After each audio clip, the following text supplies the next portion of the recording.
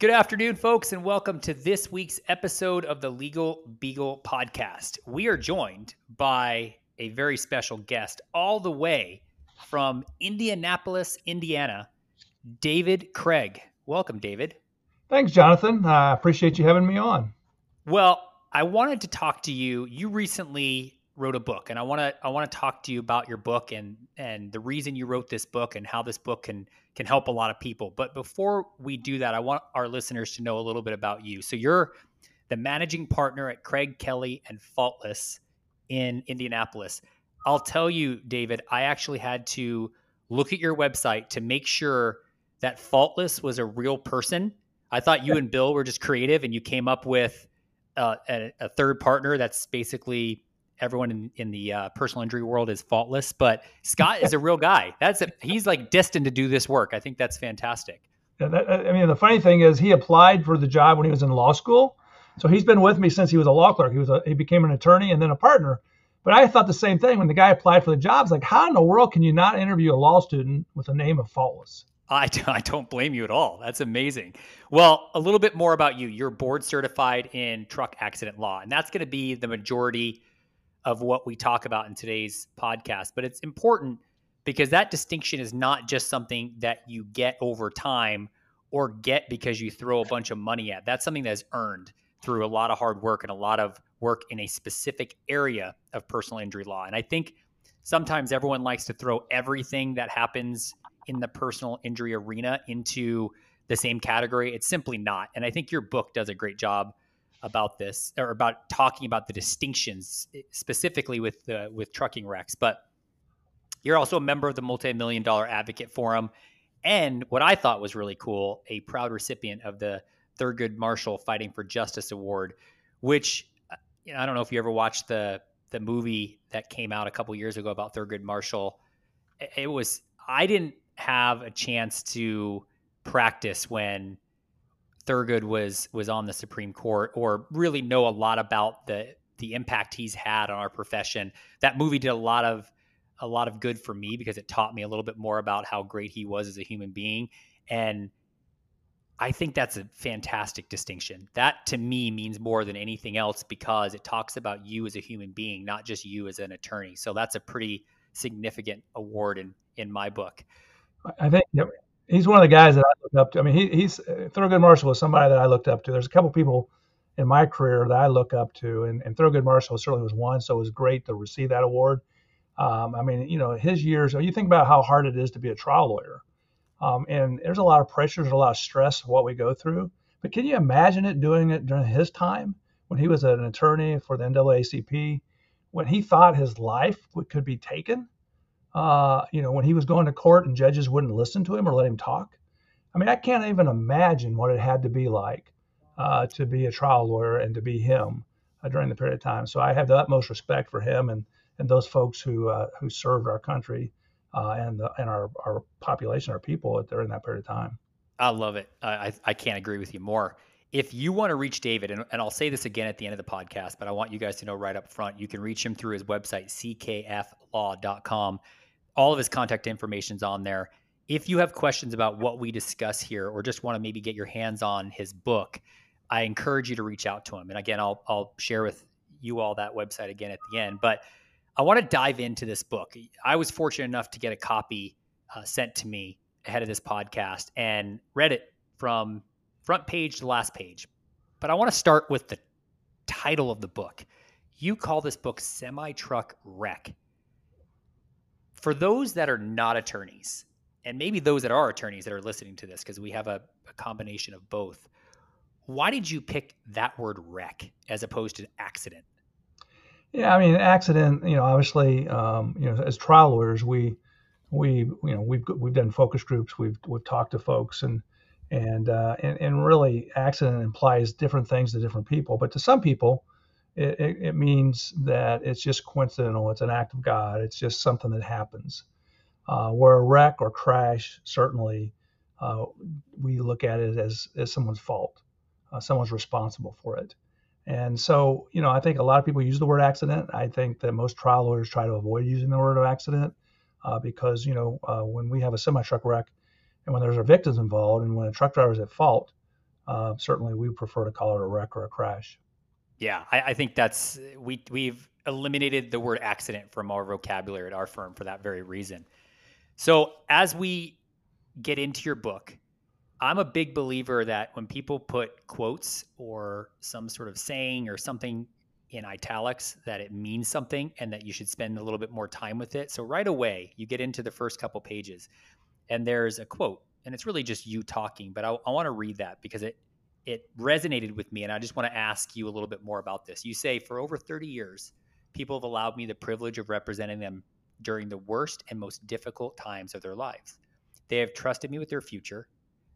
They have become close to me and the other members of our law firm. For this, I am truly humbled. This book is dedicated to them. That's a really pointed quote. Why did you start out with that quote? Why did you feel it was necessary to thank the people that have kind of helped you get where you are in your career and really acknowledge those people? I mean, I'm blessed in being able to do what I do. I have no trouble getting up every morning, and it's because of the people that I represent. Those people make it a joy. And when you're in the trenches and when you're fighting for those people who have had a serious injury, they're paralyzed, or they've lost a loved one, a key member of their family or their child. There's just nothing like doing that. And so when these folks trust you with their lives, I've got a case right now where I just got hired, and the client said, Mr. Craig, you don't know me, and I don't know you, but I've heard about you, and I trust you, and I just want you to promise me that you'll take care of these two little boys whose dad was killed. And I don't know. I mean, that is a whole different. I mean, I've been practicing law and personal injury law for over 35 years. But when you do that and you fight for these people, and again, it's the worst of it's the worst of times. I mean, it's just horrible, horrible situations they're going through. You can't help but become close. I mean, you spend time in their family, with their families, their extended families. You spend time in their homes, and so I owe everything in my career to the folks that I've represented. They have made my firm. They've made what we've done worthwhile and make us feel good about what we do. And I think that's all you can ask for. If you love doing what you do, if you're passionate about it, you're certainly going to be better at it. And because of the type of work we do, we are extraordinarily passionate and fortunate and blessed because of that. Do you ever feel overwhelmed by that sense of responsibility that you have in caring for the people that were impacted by the particular case that you've taken on? And I guess what I'm asking is sometimes these are, I mean, oftentimes these are really emotional situations, and you're talking about loss of life or, certainly, significant injuries. Do you ever feel overwhelmed by that responsibility, the fact that these people are looking at you, David Craig, to take care of them, to point them in the right direction, to shepherd them through the process? I don't. I mean, I look at it and say, I know every day, 6, 7 days a week, 12 hours a day, whatever it takes, I'm going to put everything I've got into their case, and that's all I can do. That's the best that I can do, and I'm going to keep studying. I'm going to keep learning. I'm going to keep acquiring knowledge and the expertise to do a good job. I mean, you get tired. I mean, it's a lot. When I was younger in my career, I kind of looked at things differently. I can remember one of the first trucking cases I had. There was an issue of epilepsy, and the driver, I believed, had an epileptic seizure and caused this wreck. And the trucking company was saying no, that it was a product. The tire blew out, and it was just an unfortunate accident. And so I hired an expert, and the expert happened to be at the Riley Hospital. And during that time, I had felt that feeling that you're talking about. I felt that pressure of performing. I felt that pressure of living up to expectations, and that these clients had put their faith in me. And I remember going to the Riley Hospital to meet this doctor like at 9 o'clock at night. It was late in the evening. It was after hours, the only time he could meet with me, and to talk about epilepsy. And I remember sitting in the hospital, the Riley Hospital, and seeing all these parents who were there. They had worked all day, and they were there to see their kids that were hospitalized for some horrible ailments and illnesses. And I remember thinking, my gosh, what am I thinking? I don't have no problems compared to these other folks. And it helped me put things in perspective is that no matter how bad things are, it can always be worse. And when you're representing these people, quite frankly, you're so focused, at least with me, I am so focused on the end results and taking care of these people day in and day out that I really don't have time to think about it from my perspective. Why write a book about semi-truck wrecks? You have a well accomplished resume and have been doing this for a lot of years, and I imagine are sought out by others throughout the country to assist in these types of cases. Why did you think it was important to write this book? That's a really good question. I had never even thought about it for the most of my career. I never even thought about writing a book. When I looked at it was my job was always just taking care of my clients. So when I'd get hired by one of these clients, then I would look at it and I would say, okay, my job is to win this case and either win it at trial or give my client a fair resolution. And so I never really looked beyond my case by case by case analysis. But over time, my clients, other attorneys started talking to me about it. And I decided I had became active in some national trial groups. I started teaching other lawyers and speaking to other lawyers about how to handle these cases. But it really dawned on me is that my clients, they had no idea. I mean, clients, for the most part, it's the first time they've had any experience with the judicial system, with a lawyer. And for most of them, they have no idea what to do. And I had, several clients to come to me. I had a couple in particular that came to me, and one of them said, it was a fluke. It was an act of God that I got to you. I feel very fortunate that I did, but Dave, I had no idea. And after I met with you, I felt that I could trust you. And once I met with you, I was really glad that I did, and that the results proved that I picked the right attorney, plus the way you handled the case. You should write a book. You should let other people who don't know, that you should let them know what they need to know. And I went back and I started talking to some of my other clients and said, what would you have liked to have known in the very beginning? And that was kind of what was the basis of the book. On top of that, I've had a couple of cases where clients have picked the wrong lawyer, and the lawyers didn't know how to handle a truck case. They may have been very good at something else, but they didn't know how to handle a truck case, and they sat on the case. Evidence got destroyed. Evidence was just lost because of the time that passed. And so their cases were hurt before they got fired or before they actually got to me. And so it's like, you know what? I want to empower the clients. My clients are already empowered. I already provide them with the information. But there's so many people out there that have no idea what questions to ask. They just listen to the attorneys, and the attorneys can tell them anything or everything, and they have no idea whether or not they're being told the truth or whether or not it's important information.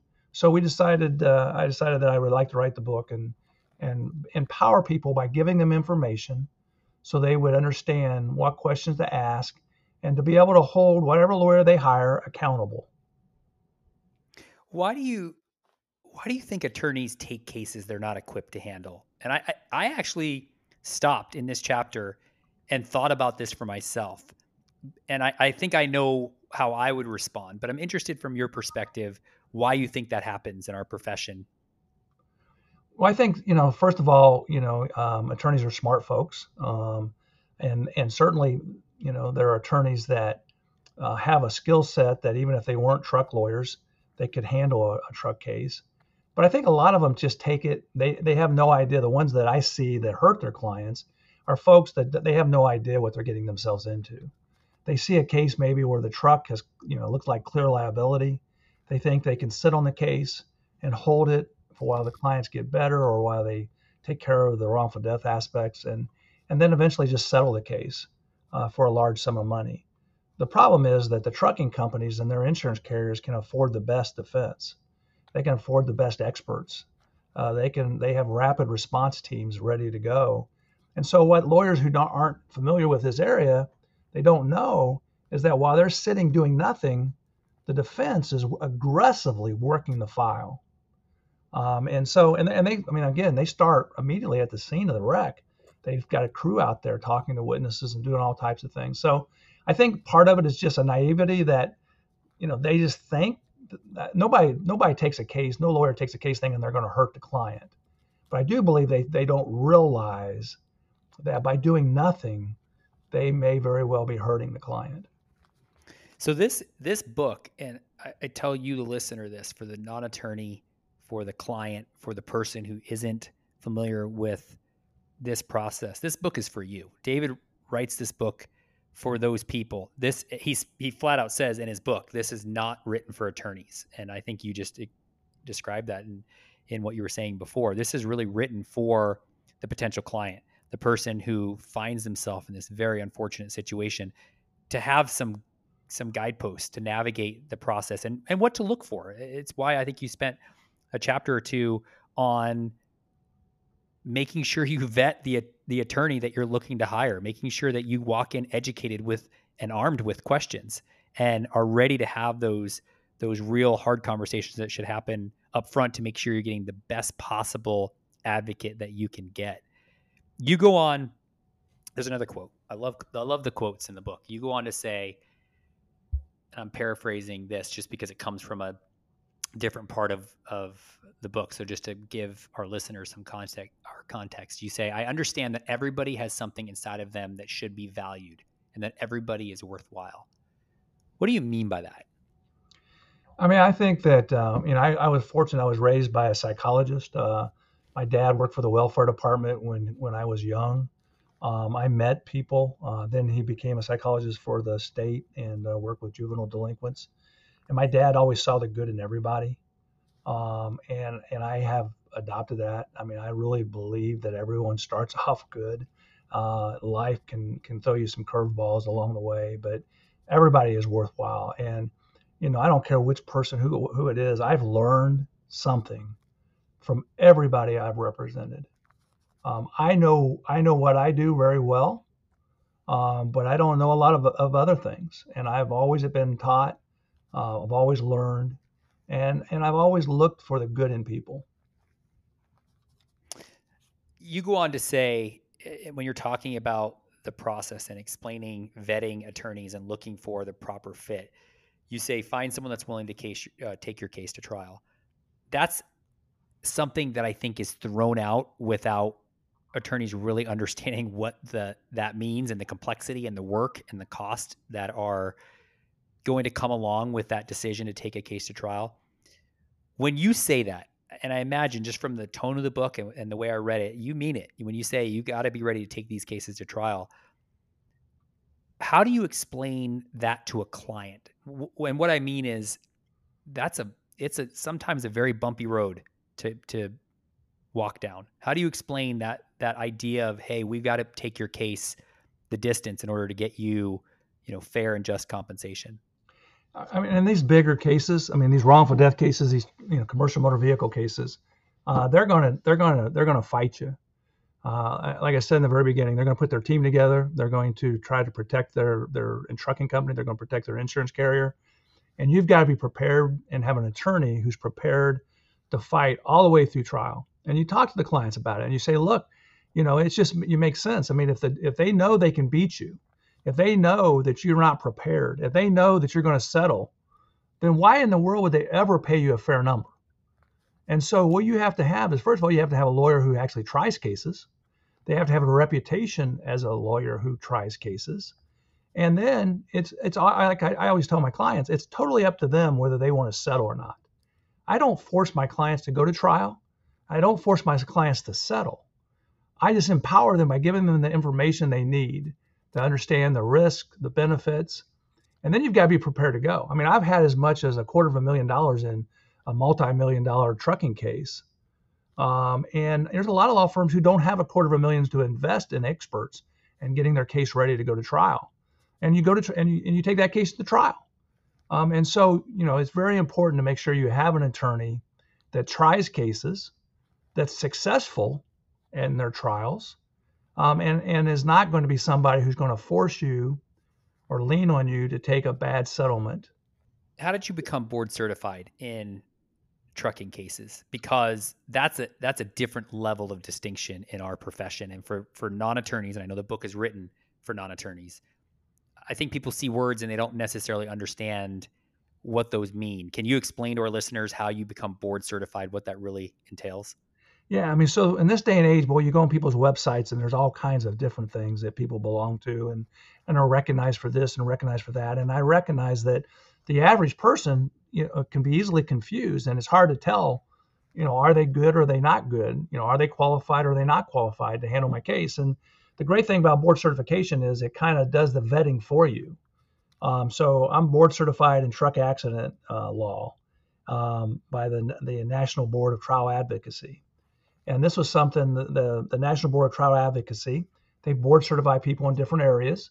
And truck accident is just one of the more recent ones.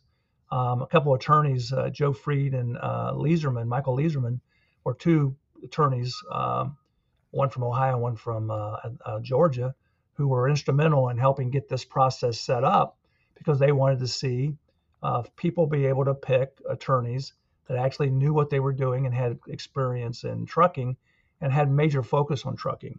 So the National Board of Trial Advocacy, they make you submit an application.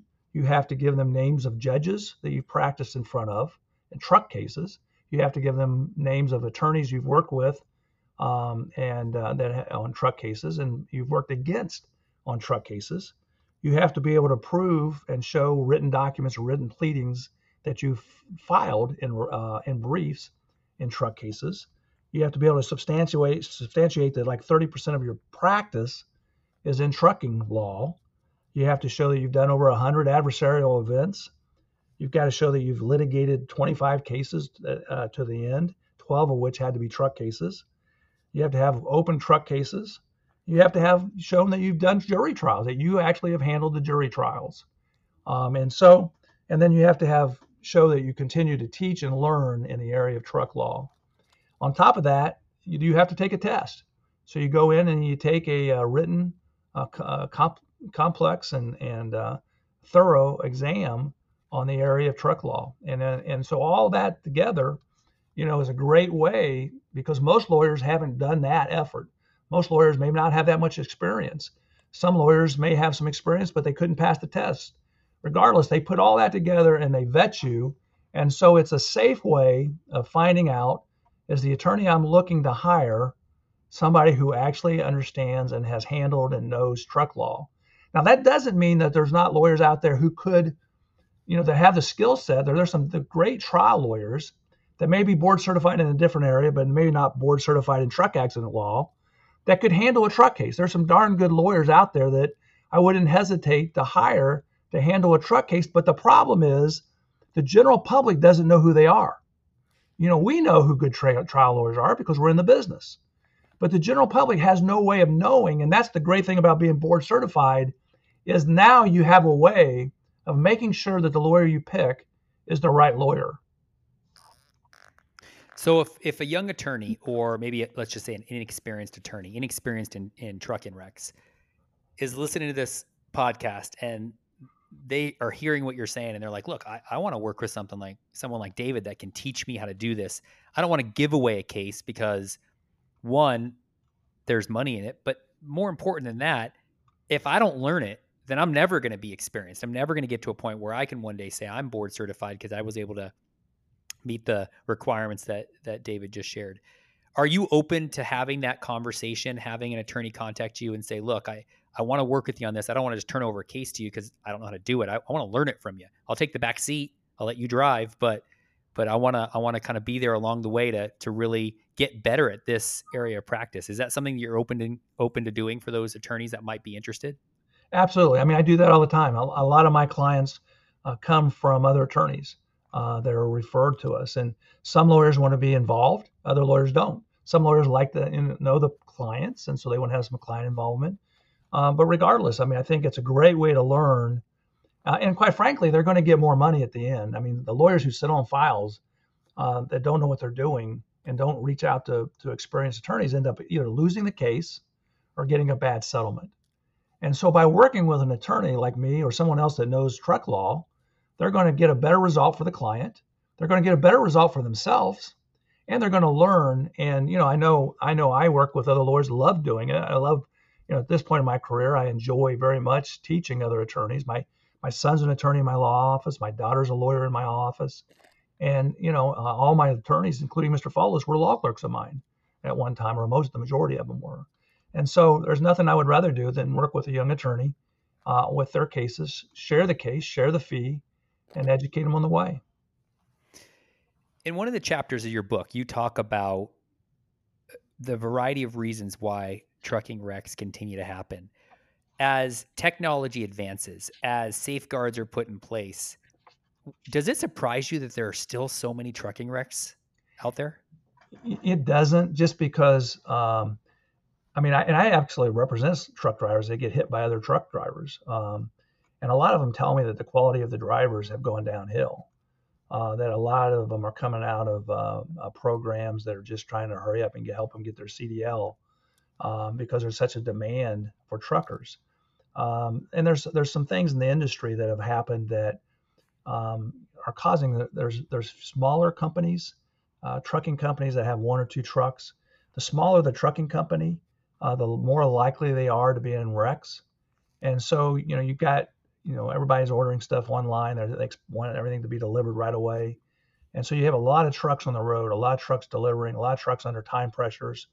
And quite honestly, the demand has created some drivers out there that are running on bad equipment, or with bad truck drivers. You spent a little bit more time later into the book talking about the discovery process. And that's a word, or two words, that I can throw out, and you and I both know what that means. The majority of people that will listen to this podcast or read your book do not know what that means. And you really go into detail. You explain everything. You explain the written discovery. You explain depositions. You explain mediation. You talk about the prospect of trial and what that might look like. And then, which I thought was really, really unique, you talk about post-judgment work on their case. And I cannot think, David, I'll be honest, I cannot think of a time that I've had that conversation with a client. Look, we get to trial and we get a verdict, and that's converted to a judgment. I don't think I've talked in depth like you do in your book about what happens after that, and what happens going forward. Why did you feel it was important to highlight that? I think that, first of all, I'm very fortunate that Scott Follis in my office is the most knowledgeable guy I know on the law. And so we handle our own appeals. And I think when you try cases, and you're successful and you get multi-million dollars, and, when you get verdicts in the size, $1 million plus, they're always going to be threatening you with appeals. And your clients need to understand, okay, here's what's going to happen. We're going to get through this trial process. And then even if we win, they're going to try to even then negotiate. I tried a case about a year or two ago, where the verdict was for 1.6 million, and it was just no death. It was just a herniated disc in the back.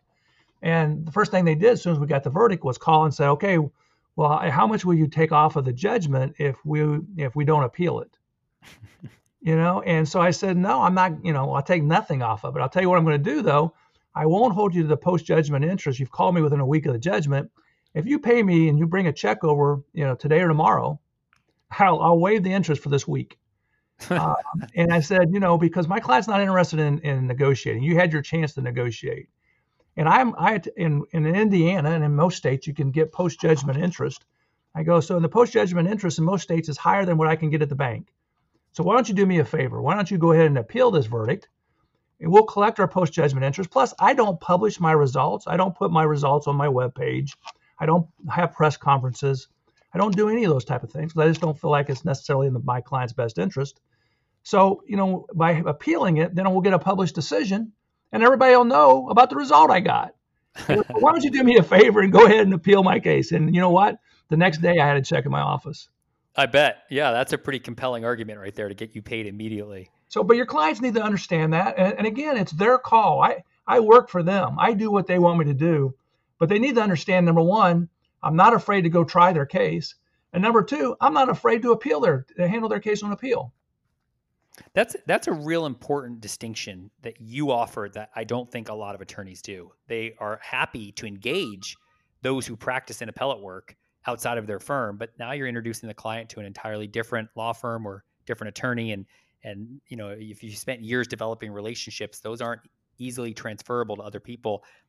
You should know as a client, you should think about how far is this law firm, is this attorney willing to take this? And at what point do they say, I don't have the ability to do this, or I won't do this? And listen, I'm sure you have them in Indiana. We have them here. There are big mills that generate a lot of business, but they don't litigate even their own cases. When they get to the point of lawsuit, they turn them over.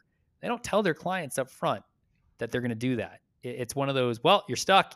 Now we're going to introduce you to this partner of ours who does all of our litigation work. I think that's a disservice to people. I think if you're not upfront and honest about what you do and what you're willing to do, you're misleading people from the get-go, and that's just a bad way to start a relationship. Yeah, I couldn't agree more. And I think that, what you want is clients to be able to go in and talk to the lawyers. I encourage in the book, I think that, you should go in and meet the lawyers face to face that you're considering hiring, especially in a wrongful death, huge semi case. You want to meet the people and you want to ask them, say, bring your whole team in. I would like to meet everybody that's going to work on my file. I would like to see them. I would like to talk to them. Sometimes you have older attorneys who are maybe been very good in their day, but they haven't tried a case in the last 10 years. And so you need to know that too. You want to know, is this law firm somebody who's trying cases? Are they going to handle my case? Who in this firm is going to handle it? And as you know, I mean, there's people on television, people on billboards that haven't walked into a courtroom in years or ever. And sometimes they think they're getting that person. And so you need to go in and talk to the people, vet them, and make sure. And that's what I'm hoping in the book. It gives them some information, some questions to ask. I love it. In the last chapter, you talk about the client finding a new normal in their life. And then you give an example of someone you represented. And you also talk about the healing power of giving, which I think is exceptional because, as an aside, at our firm, we have a charitable aspect to what we do day in and day out, not just our own personal charity that we're funneling money through, but we partner with other charities. And then we ask every single client to donate, and we match all those donations. And the reason we do that is just because we think there's more to this than just we represent people, we get some sort of resolution for them, and that's the end of it. There's a longer lasting relationship that we're looking for and a bigger benefit in society. And we're trying to be, trying to impact society in a good way. What I liked about these parting thoughts from you is that it doesn't just end at the time of verdict or at the time of the conclusion of the appellate work. There's a whole life that these people have to now live, if there are people who live through this, or even the beneficiaries of a wrongful death or some sort of claim that took someone's life. Why did you spend some time at the end talking about that? Because what I have found, when you live with these folks for years going through this process, is that you want something positive to come out of it. I mean, you can't go backwards. You can't replace the life that they've lost. You can't replace the hardship and the sadness. But what you can do is try to look and say, well, is there something we can do in honor of this person? And how can we have this person be remembered? And what I find is that when you start focusing on that at the end of the case, when they know that they're financially secure, when they know that their family is going to be taken care of, then they want to see something good come out of it. And I have just seen that help people move forward. A lot of times they think, well, guys, when the lawsuit's over, my life will go back to normal or somewhat normal. And they're just wrong about that. I mean, sometimes the lawsuit and the process keeps them so busy that they haven't even fully grieved. And so you want to help them through this process, and then you want to give hope. And what I have found more than anything else, just like what you've said, is by giving, it makes people appreciate it and gives them something to look forward to. We've done the distracted driving, we've done bicycle helmets. Everybody in my firm, we donate money in every employee's behalf, and they can pick whatever the donation is, whoever they want to donate money to, because that way it's not just me picking, it's my whole staff. But I think anything that a law firm can do, and this will help their clients move forward. It's interesting. One of my most memorable cases is a young man who fell off the back of one of those little golf carts that transports people around. There's like a bar and restaurant district in Scottsdale, Arizona. I don't know if they have this in downtown Indianapolis, but there's this little cottage industry that sprouted from that, where people started using golf carts to transport people around to these bars so that they could get there quicker. It really wasn't to avoid driving, because you can walk to all these things, but it was a way for these entrepreneurs to make money. And this young man was on one and fell off the back when they hit a pothole and unfortunately died. And the family that I represented was really interested at the resolution of this case of doing something. And so we started to talk a lot about what they could do. And they ended up dedicating a park bench in Scottsdale to their family member who had passed. And the whole family lived in the Midwest. They didn't live out here. He was the only one who had lived out here. So they were doing a lot of this from afar. And they asked if I would go visit the park bench. And so I went and sat at the park bench by myself, not with anyone else. There was no fanfare behind it. It was just me. And I just had some time with this young man who had passed away. And then I, took some photos because the family hadn't seen it, and I sent them to them. And it was a very intimate experience for me, but it also reminded me of the real